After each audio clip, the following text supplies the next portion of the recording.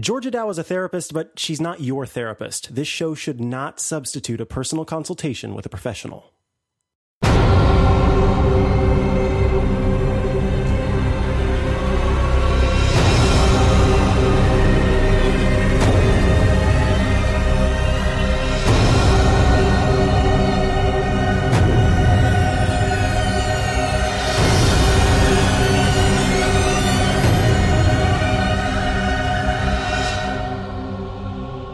What? Why is that funny that I'm here? Brianna is here. It's like Georgia putting on her video. It's You're going to bring that up every single time, I Steve. I turned on my video to one of my clients. I got a little bit of like a trauma of like, oh no, and then I went, oh no, yes, that's what I'm supposed to do. Yeah. Oh my God! So Georgia, I've been thinking about you a lot this week, and not in a creepy way, in like a cool professional admiration way. So I've been reading a book that's on charisma. And it's basically about how, as a politician, you give all these different styles of it. And something that comes very naturally to me is like command charisma, like taking charge of a situation, seeming authoritative, like, in an emergency. Like I was at Disney World a few weeks ago and a ride broke down and people are just naturally looking to me for leadership to save them from the Mexico ride. Right. But you have warmth charisma. And it's something I really, really admire about you. And I can read psychological books about it, how you just project caring for other people. And I can't do that. I can't do it. I try very hard. I don't think, though, that I think that's just what comes naturally to me. So it's not like I appreciate that. But I don't think that it's actually something that I worked on. It's something that was it's easier for me, so I find. Let me try it right now on the show. Sure. I care about you, Micah. Feel the warmth. Do you feel it? Do you feel the warmth? It dropped 3 degrees in my office. It seems a little bit on the all right. creepy kind of factor. It was an authoritative. It was very Halloween-y. It was in October, sort of. You kind of need to siphon Georgia's soul again. and then just let it out at key moments. Right. What it is. Try it again. Okay. Micah, how are you doing? Are things well with you? That was better. That was pretty what good. I'm trying to do is I'm trying to project genuinely caring about you. That works well, except for there was a slight touch of sarcasm at the end. I felt a little bit of sarcasm. Yeah. Okay, let me try this again.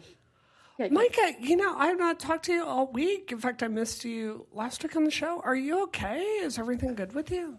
Hey, that was pretty good. That was actually really good because you threw in something that's like, hey.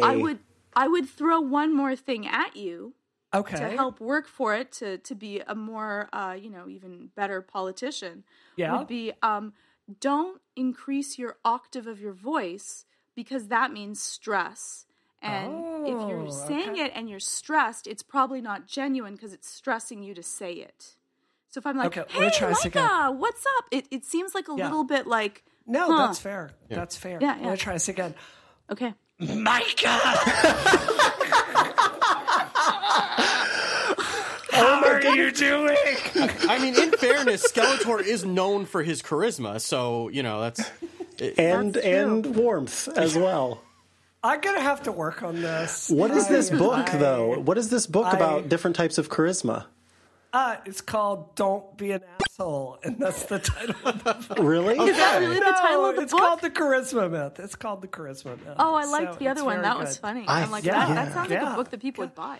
It's really hard because you meet people and you have to make a connection with them in 15 seconds. So something I've found is to say the word. So this is how I do it in all seriousness. So let's say, Micah, I'm meeting you for the first time. You're a voter.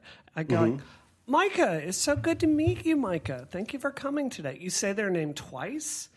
So you can remember it. And then you use the word you a lot. Like, I have the best website I can recommend for you. How are you doing? I have something I think that you would like to hear. Interesting. You have to keep turning it around I like that. I think that's very effective. Yeah. People love to hear their own name. And Yeah, when you're that's right, Georgia. saying the word you, it when they're saying you, Brie, it's then not about yourself, it's about them, and so people like that. You think there are people who maybe their parents they were maybe not well behaved children or something, and so their parents were constantly going, "Rah!" Let's say their name is Crayon, just over and over throughout their childhood. So when they hear that as an adult, like it's a negative thing as opposed to a positive. I guess that would, if you're gonna say like Brie, like that would that's not. That's more scary. But if you're going to say... I like that. No, just yell my name. Yeah. Brie! Yeah, just Brianna on the show. Feel it. I don't know, though, Georgia. Like, if I'm, I'm doing a register transaction, right? And, like, the person, like, reads off the receipt and my name and, like, addresses me by name, that skews me out. It doesn't make me feel good. It makes me feel like... It doesn't? No, when they address me by my... Steven? Oh, well, then I feel like they're mad at me. But, I mean, even if they say Steve, it's like, why are you calling me by name? It's like, it catches me off guard. It doesn't make me... But that's just because they're not someone that's trying to. You're not making a personal connection with them. Yeah, I guess. You don't know them, and they're suddenly like Steve. Like you haven't introduced yourself, and they know your name. Yeah. It's like handing Google my credit card. Right. Well, in that situation, you have no power. Yeah, that's true. Like people tend to. Man, I've read so much psychology. Like people tend to not. Like, if someone's super polite, it actually gets on people's nerves because it seems like if you're just super friendly all the time, it seems servile. Yeah.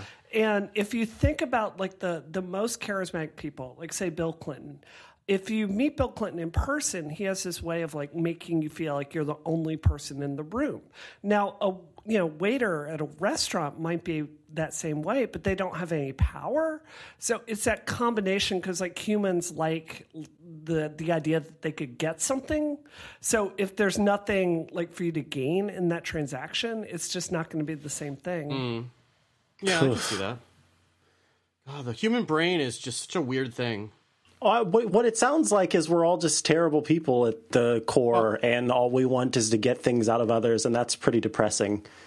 Not you, Micah. Is that what I needed to hear? Micah, so you can pull me in closer. You're the best. You're the best. How are you doing? I don't believe any of it. I'm just a terrible person who wants to get shit out of you. Oh, I said the S word. Whoops. Is that Micah?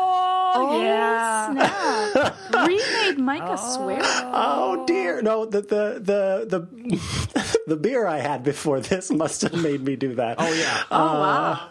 I'm on cold You're medicine. taking a page from the Christina Warren There we go. podcasting playbook.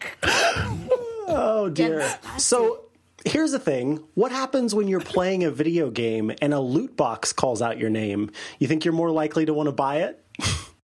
There was an article published in Kotaku, and it's something that's been discussed in the past and continues to be discussed and comes up in things like Candy Crush and mobile games as well, but especially now that it's making its way into AAA games. And it's this idea of the loot box, a box that can be earned by playing the game at random, or something that you can actually purchase with real-world money.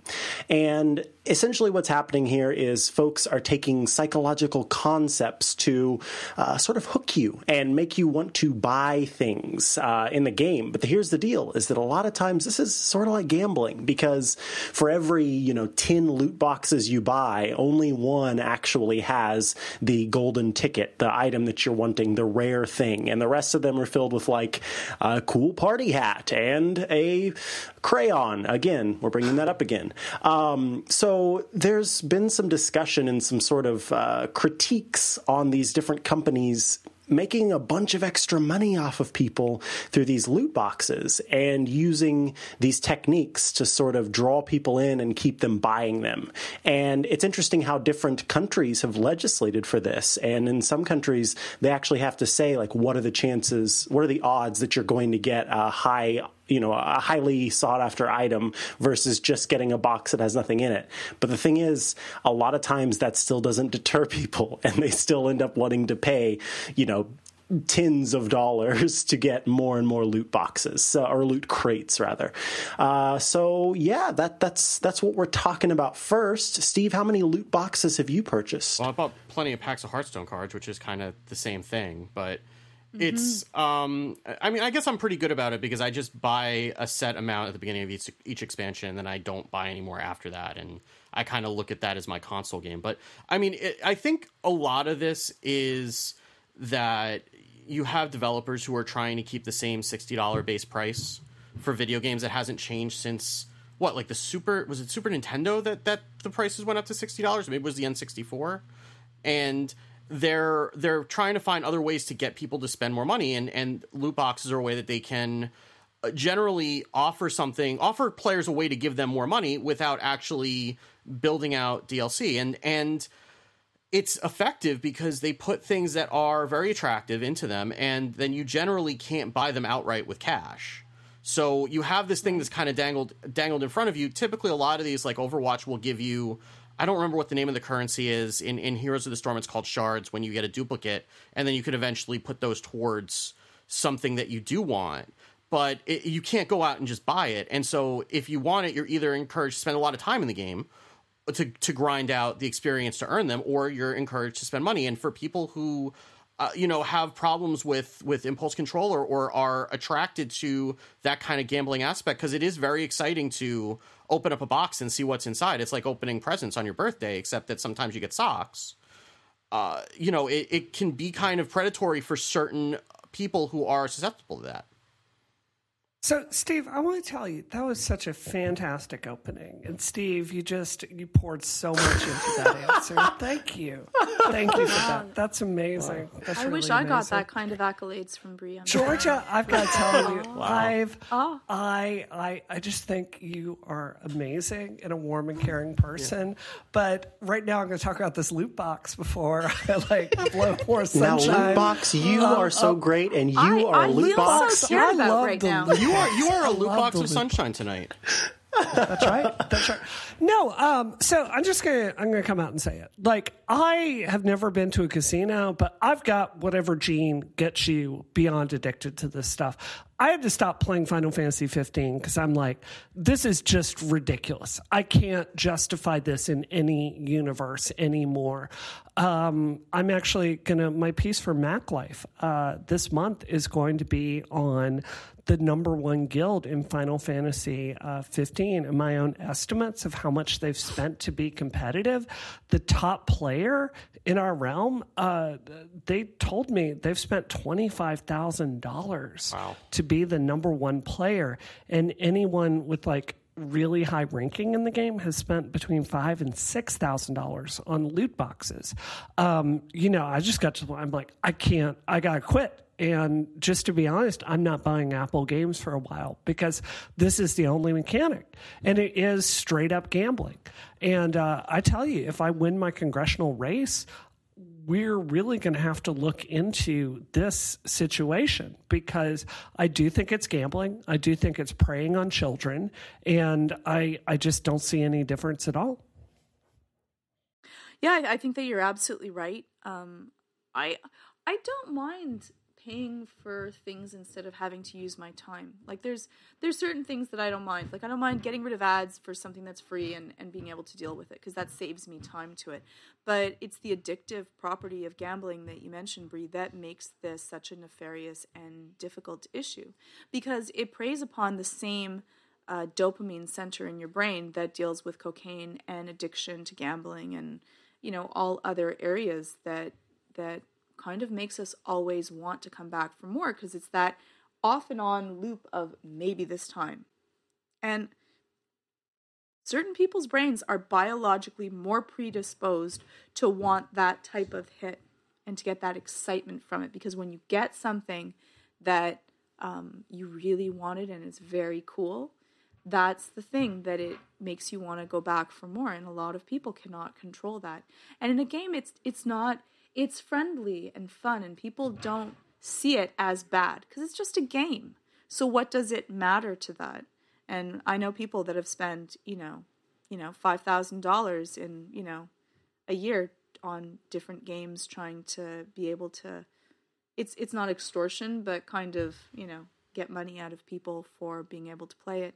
And there should be some sort of idea to it. I don't know about if regulation is the way out of it. It's kind of a really difficult thing of where do people's choices come in versus, what should be dealt with. Like, should gambling be It's legal to gamble in Vegas, right? We have reasonable limits on it.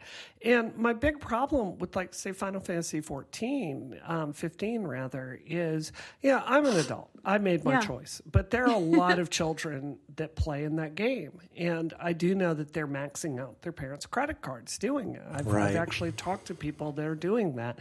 I think it's predatory. Yes. And I think that for children, especially, it should be that games that have, and I'm not saying pay to play, like if you want more levels and being able to pay for it, I think that sounds fair, a fair way to make money if you have content to it. But, I think that it would be fair to have something that would be 18 and over before you have, the way that to get ahead in a game would be that you have something that would be more addictive and gambling-ish in it. That seems like something that would be a fair midpoint. Yeah, and I think that's why this is becoming an issue right now. It's because Overwatch has had loot boxes for a long time, and so have games like Heroes of the Storm and other games like that. I think where it's starting to come to a head is that the sequel to Shadow of Mordor came out, and the loot boxes there give you orcs that you can recruit to defend your fortresses in the end stages of the game. And apparently, if you're not grinding the currency, you can earn in-game currency, but apparently if you're not grinding the in-game currency the right way, then you're very strongly incentivized to spend additional money above and beyond the price of the game to get the equipment and the units that you need in order to be able to complete the end game. Now, I do want to say that I feel like some of this is the natural gamer, reaction to anything that smells like Candy Crush making its way into their AAA games to some extent. I think that a lot of what we're saying is fair. I think that it tends to get a little bit extra heat behind it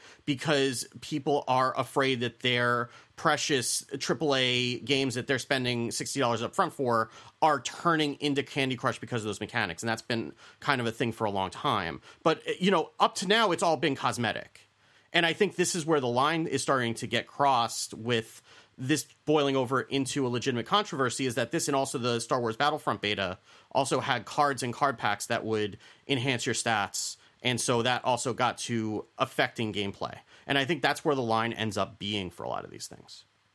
Is this one of the situations where it is honestly the case that you can't finish the game, you can't get to the end of the game unless you get these loot boxes, or is it just like gets you there faster?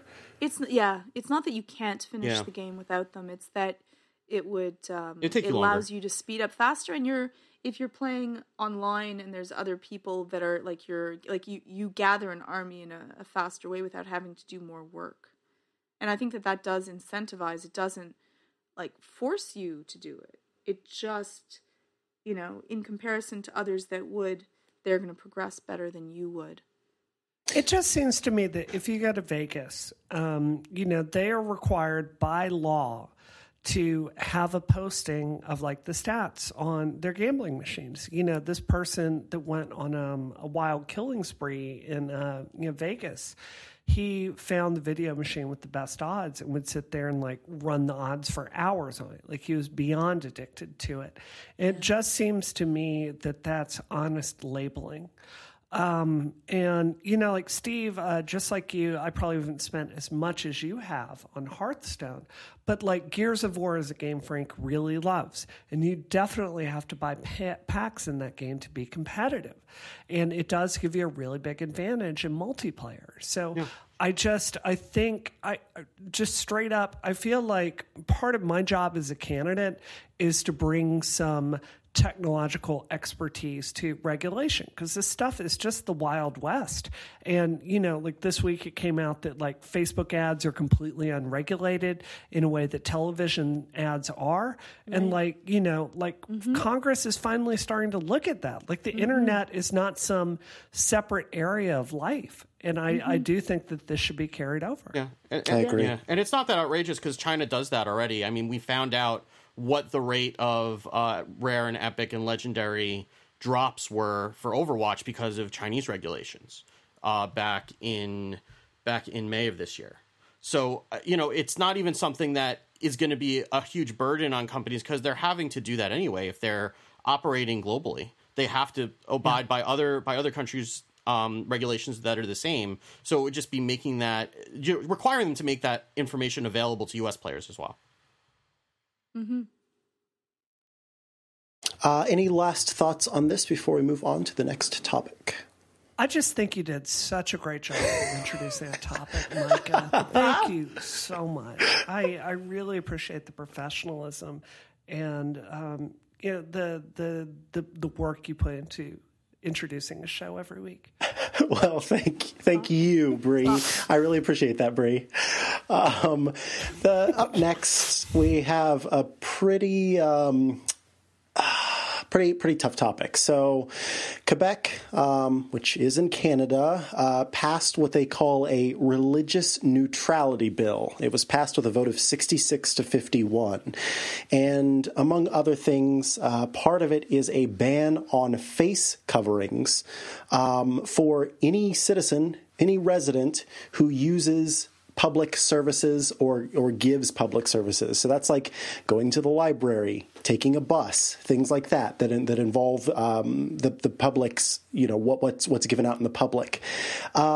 Essentially what this means is that women who wear niqab and anyone who wears a face covering is put in a position where they are even more alienated and discriminated against. And I want to give some stats here, and then we'll break into this conversation. But the number of police reported hate crimes targeting Muslims in Canada more than tripled between 2012 and 2015. There were 159 hate crimes targeted at Muslims that were reported, and that's up from 45. So 159 from 45 between 2012 and 2015, tripled. Clearly, this is not the time to further alienate and further imprison is how one woman described it, being stuck essentially in her home because she can't leave the house and use public services. So, Georgia, can I get I would love to hear sort of Canada's reaction on this. We make a lot of jokes and talk a lot about how Canada seems to be, doing a really good job whenever the United States has not been doing such a great job. So this just is like, I can imagine that there were some Canadians who were saying this is a little backwards. Yeah. I'm really shocked that this was passed, and I understand the thoughts behind it of, that people feel that having face coverings is a way to erase a female's identity, who a woman is, and it makes it easier to not know them as a person and objectify them in that way. But us forcing people to take off their face covering is just as bad as another country forcing someone to put it on. And so I really think it goes against our main Canadian ideal of us being, a mosaic of you can be who you want to be and you don't have to feel like you must conform to, someone else's belief set. I also think that it's going to cause a whole bunch of problems in other ways. So what happens to nuns? What happens to people that are sick and wearing a face mask? What happens to hockey players? What happens when I'm wearing my ski gear and my face is fully covered? And what happens when it's really bloody cold outside? What's going to happen for Halloween? And this is just another, I can just see people now coming up to women who are already feeling discriminated against and have a difficulty of feeling as a part of the community now, again, feeling even worse off, and now they can't leave their home if they have a strong belief of that this is what is comfortable to them. And I will be honest and say that, I don't like the idea of having a woman's identity erased. I think and that's my own biased belief to it. I feel that way to it, but I might be very wrong in that belief, and someone else may feel that this makes them feel free and that they can travel without having to worry about being stared at and ogled at and being a sexual object to others. And that is what people have stated about their feelings of why they wear one by their own choice, not because they're being forced to. And so I was really saddened that this was happening and this was happening here. And I think and hope that we have people that fight it. And because Quebec already doesn't go by our regular Charter of Human Rights and Freedoms, there's a whole different debate to that. But I hope that it gets struck down as unconstitutional because of that, because I think that it's going to cause more problems than healing.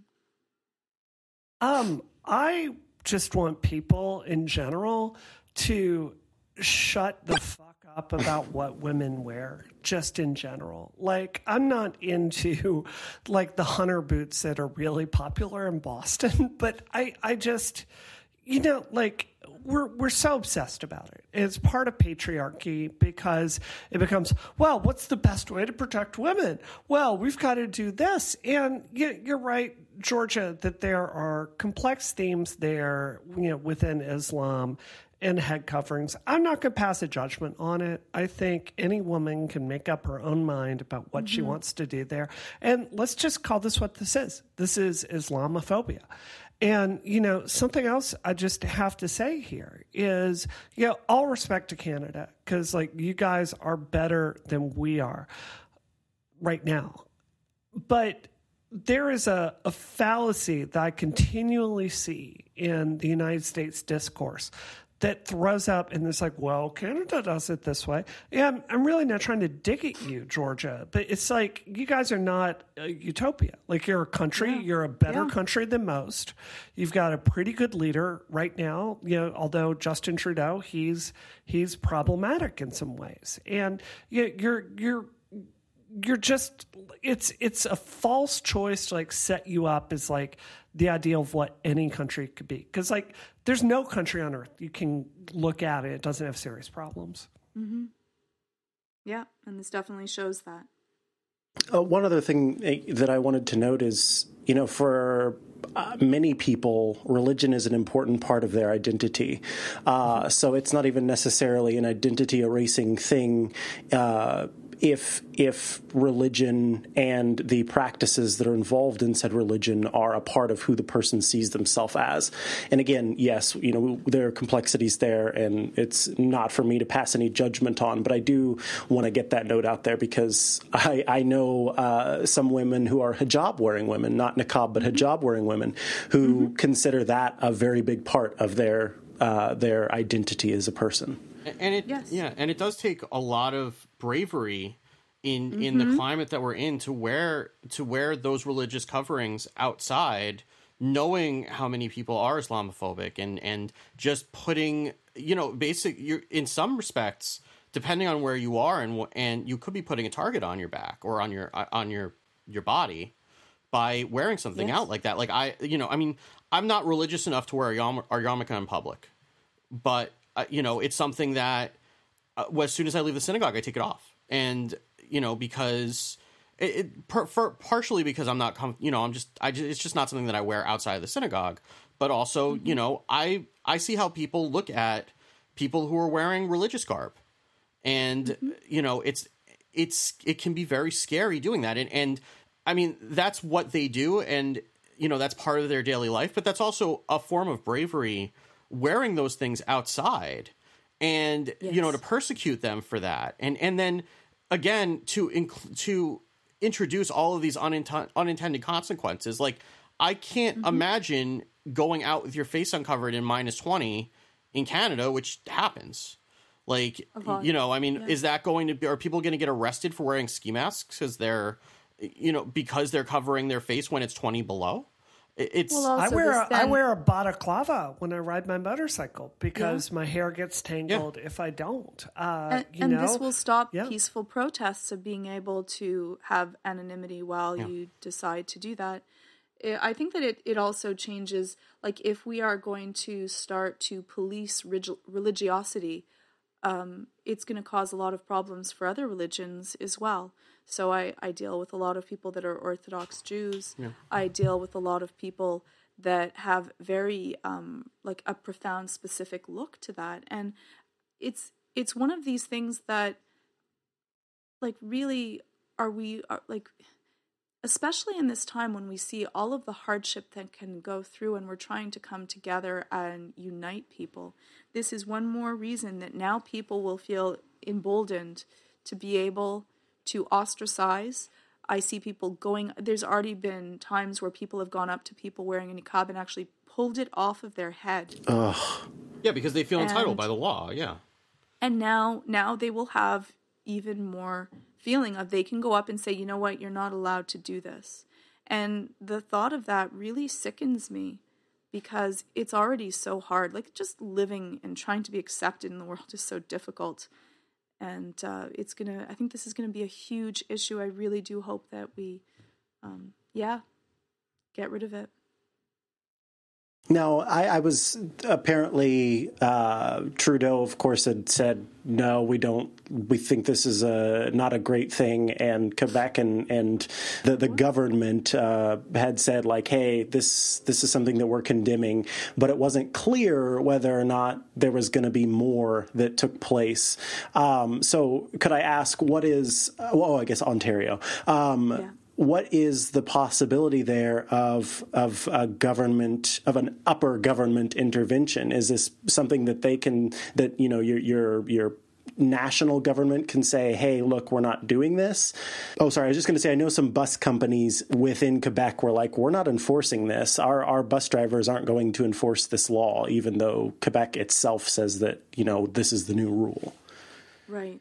So it's a little bit difficult because Quebec, being different, has actually pulled themselves out of our Canadian charters of rights and freedoms. So we had not signed the newest version to that, which gives them more leeway. They did that for language reasons. Wait, would they be the Mississippi in this metaphor or the Massachusetts? Which one would they be? Yeah. In some ways, a little bit of both. Okay. In some ways, a little bit of both, unfortunately. Yeah. Oh, wow. So, yeah. That sounds bad. It sounds really bad. Again, for language issues, there are definitely some extremism that happens to that. Usually in religious, situations, we're really open-minded and accepting to this. And that's why this is so shocking that it's happening here. And so because of that, I really do hope that people speak out and that everyone speaks out for the few and no one stays silent in a way that we could end up ostracizing our own people. Okay. Any last thoughts on that before we hit up the next topic? I just wanted to tell you that, Micah, sometimes a doctor does nice things. One thing is to carry money all the time and make a patient look at it. Oh my God! Was that warm? Did you feel the warmth? That was so warm. It was almost as warm as this metaphor that I want to share with you. You see, a hospital is a lot like high school. The most amazing man is dying, and you're the only one who wants to steal stuff from his dad. I love nothing more in this world, pretty much, than Chihuahuas. But secondly, I love nothing more than when we take predictive engines and artificial intelligences and all these different things and we feed them information and then they create the most beautiful, ridiculous, hilarious, horrific in some cases, creations. And this time, Bree has shared the most wonderful script. Basically, they trained a predictive keyboard with Scrub scripts. They fed these predictive keyboards with Scrubs scripts and then used it to write an average episode of Scrubs. So it's sort of like taking that middle button on your iPhone with a predictive keyboard and just pushing the middle button over and over and over again. And by the way, don't do that. Do not do that because you'll know way too much about yourself if you do. I was like, this is bad. Yeah, don't do that. Georgia, I think this script has some good life lessons for you. Like, please. I think, well, like it's like today, before we started the show, you had like a 16-hour day. And I just think you should know that the truth is every patient suffers from dementia, and you're just not going to change all of that. Doesn't make me feel good. No. I feel sad now. What about this? Your name is Dr. Kayak Paddle, but if you act like a giant electric melon, I'm going to consider your opinion. I mean, I exclusively consider the opinions of giant electric melons, in case you didn't know. That's very true. Can't you just tell me how to kiss my lady? My lady is the eel I bought from the narcoleptic. That's just... That one line is worth the entire article right there. The one narcoleptic that hangs around, like that's the person who's asleep down the hall. How about this one? So I spent last weekend and I finally painted my Audi TT for the third time. This time I didn't mess it up too much. And we were like polishing it today. And then I read this article and it's got the great quote, "Everything about my new black machine, it was a huge mistake." And I'm like, yes, I'm going to tattoo that on my car. That was really death. predictive. Yeah, oh, that no. one's just true. This is fantastic too. So I'm gonna read a line and then I'm gonna read the description that follows it. Ready? So Dr. Cox says, "I'm a doctor. Hell, I care about the gallbladder." Dr. Cox licks his pin and finds it tastes broken. He tosses the pin in his mouth and coughs up the janitor. The janitor scrubs the patient while Dr. Cox stands by watching JD and Turk on TV. Scrubs is on. Wow, Scrubs is on TV while they're on Scrubs. It's Inception.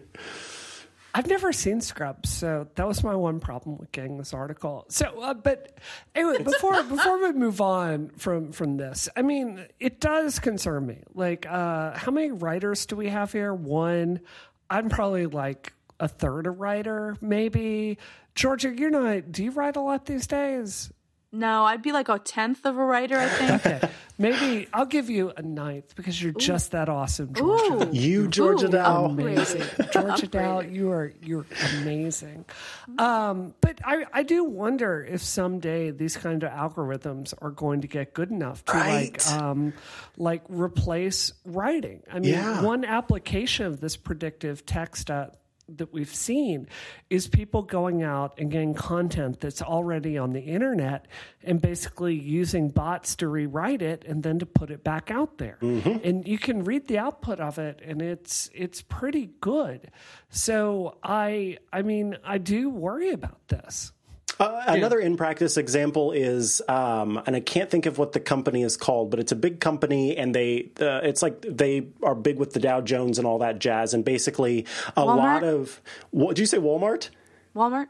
Yeah, well, it's Walmart. Yeah, so Walmart has brought in a bunch of bots, and what they do is they feed it sort of economic news, and then those economic bots just crank out like, "Hey, here's how this company is doing right now. Here's where it's gone down, and here's where the CEO got fired, and we brought in a new financial officer." Those used to be written by financial journalists, and now they're completely written by bots, and that is a real world example that frankly is part of has partial control over just our economy in general, and we don't have humans do that anymore. So it's a very real thing. Like, it's already started happening, and I do think you're right, Brie. Eventually, like BuzzFeed, it's not its news section, but it's, here are 12 ways that a lizard can lick a cow. Those articles are going to end up being written. That was probably created by a bot. I want to feed bot BuzzFeed articles and see what it comes up with. There was a book that came out a couple months ago called Life 3.0, Being Human in the Age of Artificial Intelligence by Max Tegmark, who's a professor at MIT, and it's all about the all of the implications of AI and whether the doomsday scenarios are really what we need to be worrying about and all those types of things. But he starts it out with a fictional story about a company that writes an AI, and the first thing that they do with the AI is they basically make Pixar movies. And the AI starts generating Pixar movies that are as good as anything that humans are doing, and then it ultimately ends up creating a Netflix-like service and uses that to fund everything that the AI ends up building after that. So, and I thought it was interesting that that's like where they would start, like where he, as somebody who is a futurist who studies these things, would kind of go to as far as like how an AI would end up taking over from human intelligence. So it's not unreasonable. And I mean, these types of things are, I mean, you're not going to mistake this for an episode of Scrubs, but Scrubs is kind of it's a comedy, but it's kind of an absurdist comedy. So some of the things, like, this is way beyond anything that would happen in there, but it is kind of one of these things that has like jump cuts to like these absurd, like Simpsons style cuts that are just like out there. So, buying an eel from a narcoleptic, it's a little bit out there for Scrubs, but it's not so far out given how absurd the show is. So something to really think about with this, Steve, is, if you had to estimate how much faster a $2,000 computer is now versus the 90s, what would you say? Like 100,000 times faster? Easily. 200,000, like it would be an exponential order of magnitude. If you look at the difference of intelligence between a dog and a human, it's about 130 times. So, we are looking at this in its nascency. And I think like there are some really big concerns about where this is going to be 10, 15, 20 years from now. I can see it being, good enough that it can get, past the, past the Turing test. So, Mass Effect, I could make a joke out of this, but I think it's serious. Like Mass Effect, the central story of Mass Effect, sorry, spoilers, is that civilizations invariably develop AI, and one AI gets so powerful because AI will always wipe out the biological, like, entities out there, that it will get the best things and like harvest them. And it's all about the dangers of AI. And I have to say, like, I find that extremely, extremely plausible. And, if I'm elected to Congress, I do think that we need a subcommittee that can look into AI and some of the dangers with it, because I think we need to have reasonable controls on, are we giving AI access to traffic systems? Are we giving them access to our shipping systems? Like, there are real safeguards that need to be in place here. Yeah. Mm-hmm. I mean, the end game of this whole fictional scenario at the beginning of that book is that eventually it starts making, getting technological advances that are far beyond what we have, and ultimately it's improving human life, but in a way that the benefactors of this AI are profiting from it, and that it eventually reduces the need for multiple governments because it's solved all of the problems that would cause conflict. So then, and it puts all the other companies out of business because they can't keep up with the advances that this one company is coming out with. So ultimately, life on Earth gets vastly improved, but at the cost of subservience to this shadowy entity that's behind, running this AI. And that's kind of more of the other doomsday scenario that seems a little bit more plausible than, I mean, killer robots is the kind of thing that can happen by accident. This is the kind of thing that could happen on purpose. You know what I mean? Yeah. So now's probably not the time to tell you that I'm an AI. Oh, I knew that all along, Micah. That's not a surprise. Oh, okay. Cool.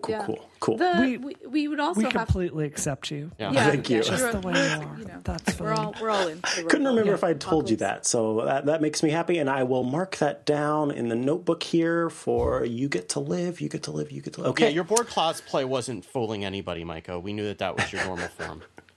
Your skin is too good. Like, I was on This Week in Tech this week, and Micah is right before me, just like you were the last time. It's like previously on This Week in Tech, and then it's like, oh, that's Micah Sargent. How does he get his pores that small? That bitch, I hate him. Oh God! That's not a joke, by the way. It's really my train of thought. I love it. So, Well, it's synthetic skin. That's your answer. That and also works. black don't crack, honey. It's just the truth. There we go. I missed the boat. What were you going to say, Georgia? Sorry. Yeah, I was going to... It's going to seem lackluster after this, but I was going to say that we also have to worry about having, once as we continue to have more and more systems taken over by, computers to be able to do things like controlling traffic lights, which will make our lives better, but then they could also be hacked and we can't keep anything from we like to say that everything's really secure. It's a lie. Like, really, anything can be hacked. It's true. If it was created, it can be hacked. And so I'm hacking you right now. But we rely upon that, and then they can control our banking systems, and they can control our elections, and they can control our ability to travel, and then they can control our cars. And this is already now. I'm not even talking about the future. I'm talking about what they can do now. So as we continue to move over to computers taking over things that humans used to do, yes, you could pay one human to be able to do something, but one human isn't controlling the entire system, and that becomes really dangerous. Yeah, I mean, I guess what I would say, getting exposed to some of this stuff through my work, is that I'm less worried about this stuff getting hacked, because the problem is that nobody understands this code, and that's more of the problem. Like, I don't think it's so much. I mean, hacking is, of course, going to be a concern, but I think that the other concern is that there are a lot of people who are getting into writing machine learning algorithms because it's a new hot field, and they may not be very good at it, or they're introducing biases through the algorithms, and there's not really any way to inspect those algorithms and see what's happening. Like if you build an algorithm, say, to recognize emotions from pictures, right? And the only pictures you feed it as a training set are of white people, then that could have an effect on how, when it recognizes a picture of someone who's Asian or black, how it perceives those emotions differently. And there's a lot of work being done in machine learning, and I don't necessarily know that everybody is of the same skill level. And once those biased or just bad algorithms get used in production, you can end up with some very serious implications, especially if they're just consultants who leave and nobody understands what they did and is able to correct for it. So uplifted. I feel so It's been a really happy show altogether. There was an app. And you guys don't even know. Like, before, we were setting topics this week, I'm like, I can't talk about all this rape that's going on. Yeah, that's where this was going to go. No rape. And then George is like, no rape this week. Yeah. So this is the happy. This is the lighter stuff. This is how. So let's talk about how Scrubs is going to end civilization instead. Fantastic. Oh, God. There was an app that was released earlier this week, and it's called Nude, Nude. Oh yeah, I saw about this. And the app in iOS 11, if you have a device running iOS 11, uses Apple's Core ML. And for anybody who doesn't know, that's their machine learning kit where people can basically feed it a library with all the, I don't know exactly, 100% how it works, but basically it's the way to build AI stuff into an iPhone app. And so what the company did is they wanted to create an app because of all of these recent and in the past, the celebrity hacks that took place where people's intimate photography was taken and exposed and shared on the internet. They wanted to create an app that would search your library for your intimate photography, and it would lock it away inside of an encrypted vault on your phone, and then it would delete it from your iCloud library and from everywhere else. Now, this app, because it used Core ML, would only be a local app. Everything it does, its analysis, all of that was done locally. Now, if you weren't running iOS 11, however, if you're running it on a device that was not capable of running iOS 11, it would use a different engine that was created by Facebook. And the interesting right, exactly. And the interesting and puzzling thing about this is that the service is a cloud service. And so it's unclear exactly how they are trying to pitch that your library is not basically just being uploaded to the cloud. Now, that aside, the thing that I wanted Micah, Facebook wouldn't do anything bad with my stuff. Right. No, right? not at all. They wouldn't do that. I can trust Facebook. Yeah, absolutely. No, you can't. The thing that I wanted to touch on here is that what I found interesting, the way that because anytime you're sort of building out an artificial intelligence or a machine that analyzes your photographs and like finds something in them, you have to feed it information. So what they did is they took a bunch of pornography and they fed that into the machine.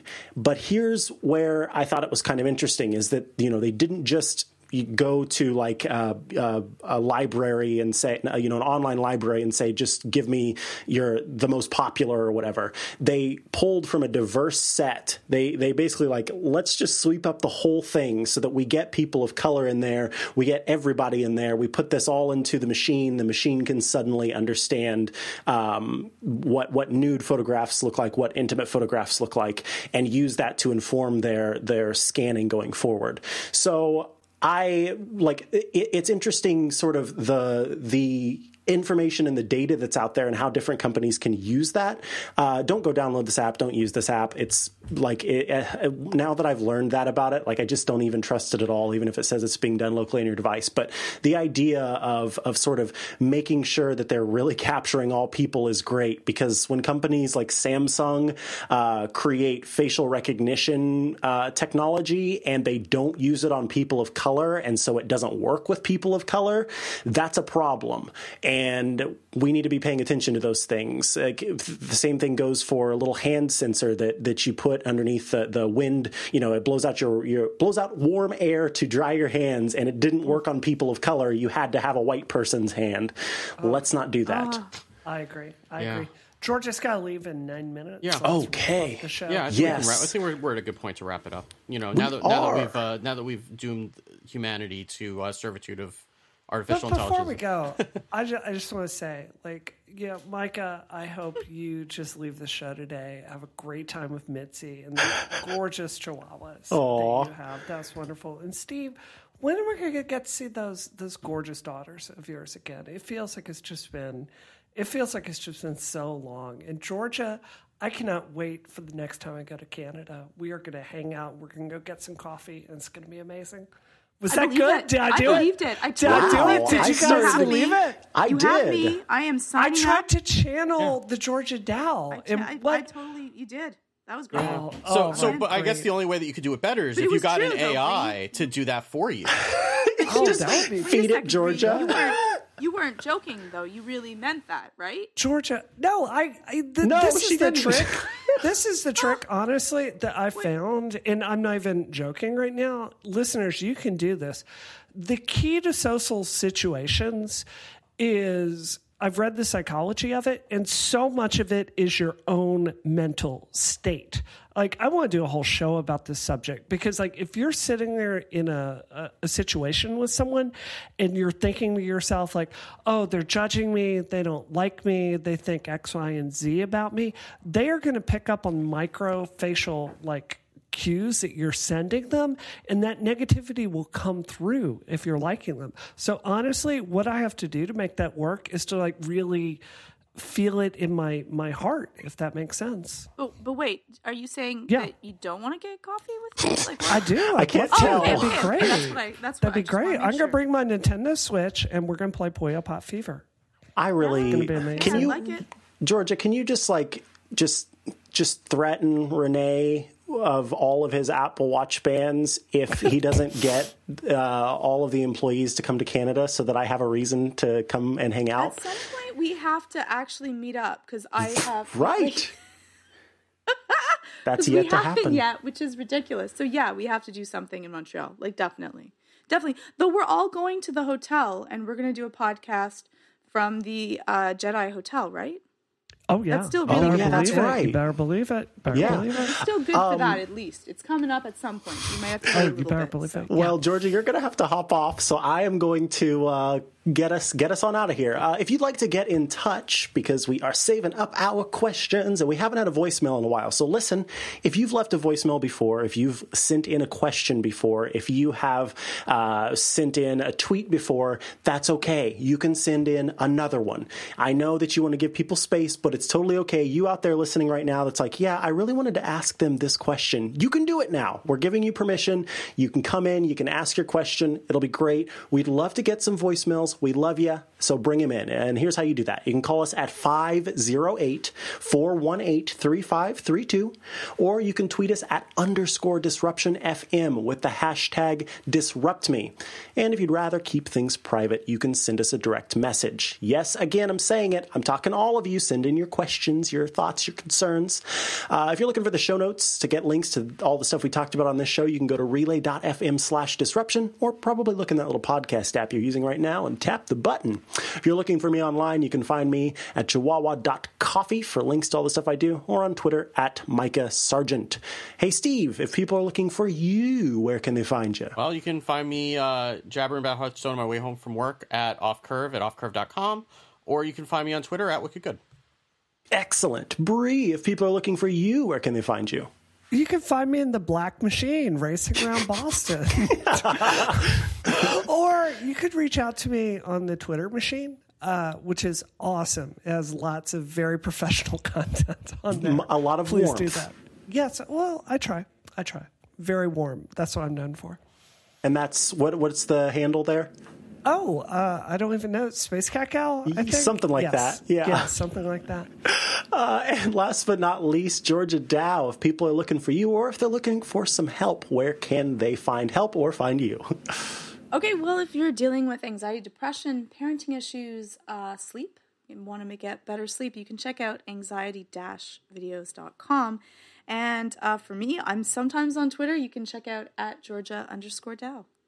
Excellent. Steve, You're see never us on out. Twitter. Right. I'm really not really ever on Twitter In anymore. blasts I've every been a once little- in a blue moon. A little, yeah. Understandable, I've been though. It's kind of a crummy place, eh? Steve, see us on out. JD exits, smugly echoing.